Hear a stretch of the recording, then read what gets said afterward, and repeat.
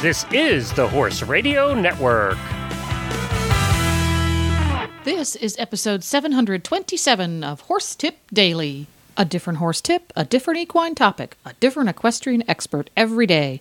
Horse Tip Daily brings the world of equine knowledge to you, one day at a time. Today's tip is brought to you by Kentucky Performance Products. Simple solutions, scientifically proven.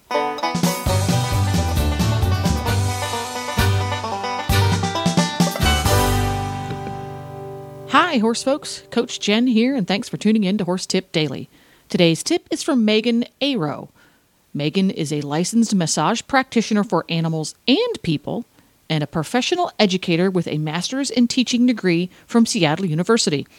You might say she wrote the book on horse massage, and it's titled The Horse Lover's Guide to Massage. You can buy it at Amazon and good bookstores all over the country. Today's tip is all about tails.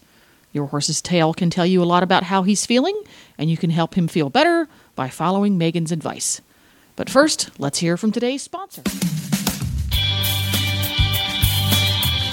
Well, if you're a regular listener to the show, you know we talk a lot about Kentucky Performance Products, and that's because they are a name you can trust to give you the most value for your supplement money. Kentucky Performance Products offer supplements designed to target specific problems that are made with high-quality ingredients included at effective levels. The company's supplements are intended to complement, not compete, with your dressage horse's current feeding program, guarding against over-supplementation, and each product is backed by sound research and a money-back satisfaction guarantee. And today we'd like to talk to you about Nalox, the original equine antacid. It's recommended by veterinarians and leading horsemen as a way of maintaining a healthy stomach, which reduces the risk of ulcers. Nalox can be given daily to horses exposed to stressful conditions or as needed when shipping, competing, or during stall confinement.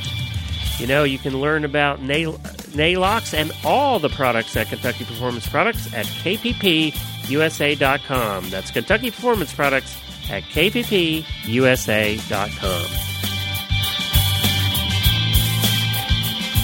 And welcome back, Megan, author of The Horse Lover's Guide to Horse Massage.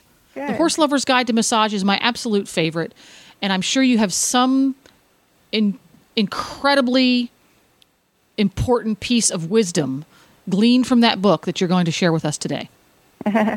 Well, actually, it's not one of the things that I mentioned in the book. I should have. Ooh, an exclusive. We've got an exclusive. Yeah. Well, what I wanted to talk about today is looking at the tail. I can share just one or two real easy techniques to do with the tail, but also looking at the tail in general as an indicator for the rest of the spine. Ooh, interesting. Enlighten me. It's, of course, an extension of the spine. Yeah, enlighten me. Well, now, I'll back up a second maybe and say, of course, among horse people, the question of watching a horse's movement and being able to identify any kind of lameness problem is a big topic of interest and something we all work on and, developing our eye for. Endlessly. Yeah, and it's not easy. But short of being actually having some kind of lameness, of course, there's all kinds of different qualities of movement that you can watch for that can be better or worse in a given horse. And so in other words, there can be lots of room for improvement in the horse's body, even if they're not actually lame. Makes so sense, they could be sure. totally Yeah. functionally sound, but still not have the quality of movement you're looking at or you're looking for. And of course, you have to, if you're watching the horse move, and in this case we'll talk about looking at the tail as one thing you can watch, and you have to consider things like if there's a rider on or if there's equipment that's making the horse uncomfortable. Those things can be, maybe if you removed those things from the picture, the tail might change, right? And other things about the horse's movement might change too. Got it. Okay. But one thing you can watch when you're watching horse move is how does their tail move? How does it move and how is it held? Both. So one thing you can watch is if it's held in, centered or if it's held off to one side or the other. Mm-hmm. And obviously the best view to watch that is when they're going away from you. to see about the symmetry. Mm-hmm. But even if it is symmetrical or centered nicely, you can watch whether it has just a gentle wave that goes through it. If it does it look relaxed, or is it held stiffly, and also is it clamped down, or is it lifted slightly? Mm-hmm. And it is an extension of the spine, although the spinal cord itself is not going that far back. Really? The spinal cord. I didn't know know that. The spinal cord ends up in the sacrum, which is at the top of the rump. Really? Yeah. Didn't know that. Yeah. But the tail vertebrae, though, just continue that chain, though, and there are ligaments that follow that whole chain, and some muscles, of course, as they move their tail around. There's some muscle tissue in there. And there are nerves. They have nerves for sensation that extend back in the tail. But the main motor nerves coming out of the spinal cord are, those only come as far back as the sacrum at the top of the rump. You are just a gold mine of factoids. Well, you just get into it and you keep learning more and more. So when it's fun. You watch a horse move and you watch his tail, and you just went through a variety of things that we might see. Is it a case of all horses' tails should have these qualities when they move, or is it more on a very individual basis in that certain horses ideally have certain types of movements or not movements in their tail? Is it a case of these are qualities we want to see and these are qualities we do not want to see? These are generally qualities you want to see. The one exception that comes to mind is, I'm sure many people are familiar with sort of the Arab tail of sticking straight up in the air. Mm-hmm. That's not necessarily an indication of a problem in the spine. It's maybe a level of tension, which is not necessarily a bad tension. That's an indicator that the horse tone. is just about to pull away from you and leave town. It can't, yeah. And I don't know why it is that Arabs seem to have that. I don't know if there are other breeds or if so many breeds, have Arabian blood in their development. Right. Yeah. But I don't know if it's all coming from the Arab or if there's other breeds too. But anyway, I'm willing to blame that. the Arabians. Yeah, sure. But, they're feeling good. They're playing around. If they stick their tail up or do something funny with it, that's, it's not necessarily a problem. But especially when they are kind of settled into work and they're going, in a more methodical way, maybe, rhythmic way, you want to be able to see that they're not holding their tail consistently to one side because of, extra tension on that side of the body or something. Mm-hmm. And you also don't want to see that it's stiff. And you don't want to feel that it's super stiff either. You don't want it to feel limp, and you don't want it to feel stiff as a board when you go to actually hold it. Uh-huh. So first is, why do you massage their tail? And second, how do you massage their tail? Yeah. So you can be watching the tail as an indicator for the rest of the spine, and so that can give you some information as you observe it. But you can also have some influence on the rest of the spine by working on the tail, if the tail does have some trouble spots in it. Now, the horse is likely, if they've got something going on in the spine, they're likely going to need some other work as well. I don't know, you may not get all the results you want from just working on the tail, but you can have effects beyond the tail further forward through working on the tail. So one way I sometimes work on the tail actually is to simply, especially if there is a section of the tail that might be just, like I said, stiff as a board, just really rigid, not have any pliability to it. Mm-hmm. One thing I'll do sometimes is simply to squeeze it gently, but it's quite a gentle squeeze, really. It's enough that you're putting some pressure into the tissue, mm-hmm. but little enough that you can comfortably maintain that gentle squeeze for several minutes. Okay. So you don't want to be, working too hard at it, just holding the tail, basically. And that in itself can often do some nice softening, just holding it for several minutes. And then if you think of the tail as some, you know how taffy when it gets old or cold or both, and it'll get quite hard. It can get hard as a rock. Mm-hmm. And if you can even break it if you can snap it in two if it's in that state. But if you just gradually warm it up and start to manipulate it slowly, it'll keep warming up gradually, and you can get it more of that pliable feeling.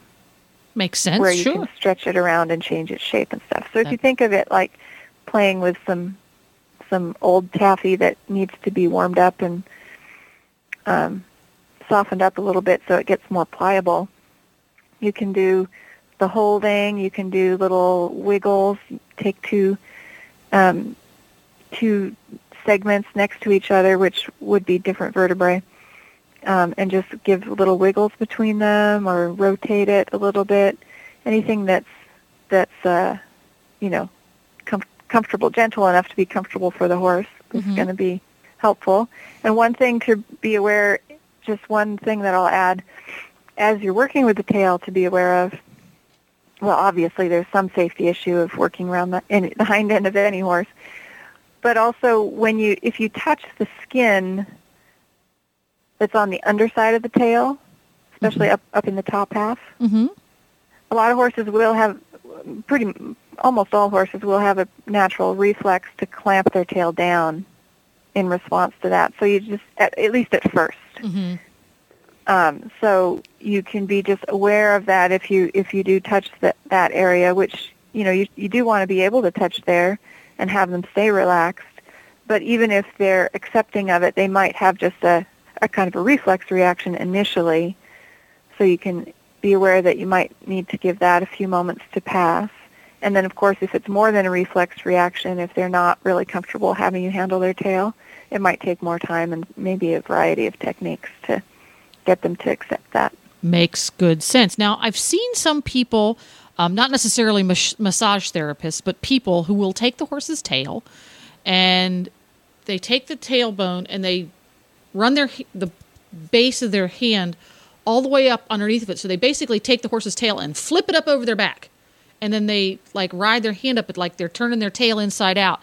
Why do people do that? Is it a good idea? When the horse is ready for it and be able to be comfortable with it, you do want that flexibility in the tail. So it's a way of stretching. It's a way of stretching the tail. But I would say you'd want to do it kind of slowly and feel your way into it. And if the horse's tail isn't ready to go that far, then don't try to push it because you could hurt them. Oh, okay. Well, that makes sense. But it is good to explore that whole range of motion, and to have the full range of motion, they should be able to go up there. Okay. Well, I know in my experience that most of the horses I've had over the years rather enjoy having their tail manipulated and rubbed and scratched and massaged once they get used to the fact that, no, I'm not going to dunk it in a bucket of cold water. And they seem to enjoy it. Their little lips will go and their eyes kind of glaze over. And they're like, oh, that feels really good. Because there's also actually... Go ahead. There's an acupressure point at the end of it, too, actually. I didn't mention that. Really? Right. The tip of the tail is an acupressure point. Yeah. I didn't know that. Well, how about that? Well, once again, that was fascinating. I learned all sorts of things about tails and spines that I didn't know before, as usual. Interesting. Yeah, you're a gold mine of factoids, Megan. And I'm going to take my scribbly notes here, since some of this stuff isn't in my book. It's top secret. Only our Horse Tip Daily listeners get to find out about this stuff. Tell our listening audience where they can go to learn more about what you do and where they can get your books and ebooks. Well, thanks. Yeah. Well, the main website is allaboutanimalmassage.com, so they can certainly go there. One thing I do have available now that I haven't put on the website yet, so depending on how soon I get around to that, they may find it on the website, or they might have to sign up as an email member to find out about it. But I have an introductory package for equine massage and bodywork for a big discount on all of my ebooks and a video lesson if they buy it all together as a package. I just had a great idea. For the holidays, the person you are getting the iPad or the Kindle for, get your ebooks too. Perfect. Yeah. There we go. The perfect combination. There we go. Well, thanks again, Megan. Fascinating stuff, and we will see you again soon. Well, there you go. To listen to all of Megan's tips, just go to horsetipdaily.com and go to the Experts drop-down menu on the left. Don't forget to support our sponsors here on Horse Tip Daily because they make these podcasts possible. Today's tip has been brought to you by Kentucky Performance Products. Ask for Kentucky Performance products like Nalox and Nalox Advanced at your local tack and feed supplier, or you can purchase them online at kppusa.com. Please stop by the Horse Tip Daily Facebook page and let us know what you think of the tips you hear on the show. It's also a great place to tell us about topics you'd like to hear us cover on the show. You can subscribe to all the great shows on the Horse Radio Network through iTunes or Zune and get your horse podcasts automatically downloaded to your iPod, Zune, or MP3 player. You can also listen to the shows right on Facebook. The player's right there every day. I'll be back again tomorrow with another new expert and a different horse tip. Until then, go ride your horse! The Horse Radio Network and the Horse Radio Network hosts are not responsible for statements of guests or their opinions. Use your own judgment when listening to the tips provided by the experts on Horse Tip Daily.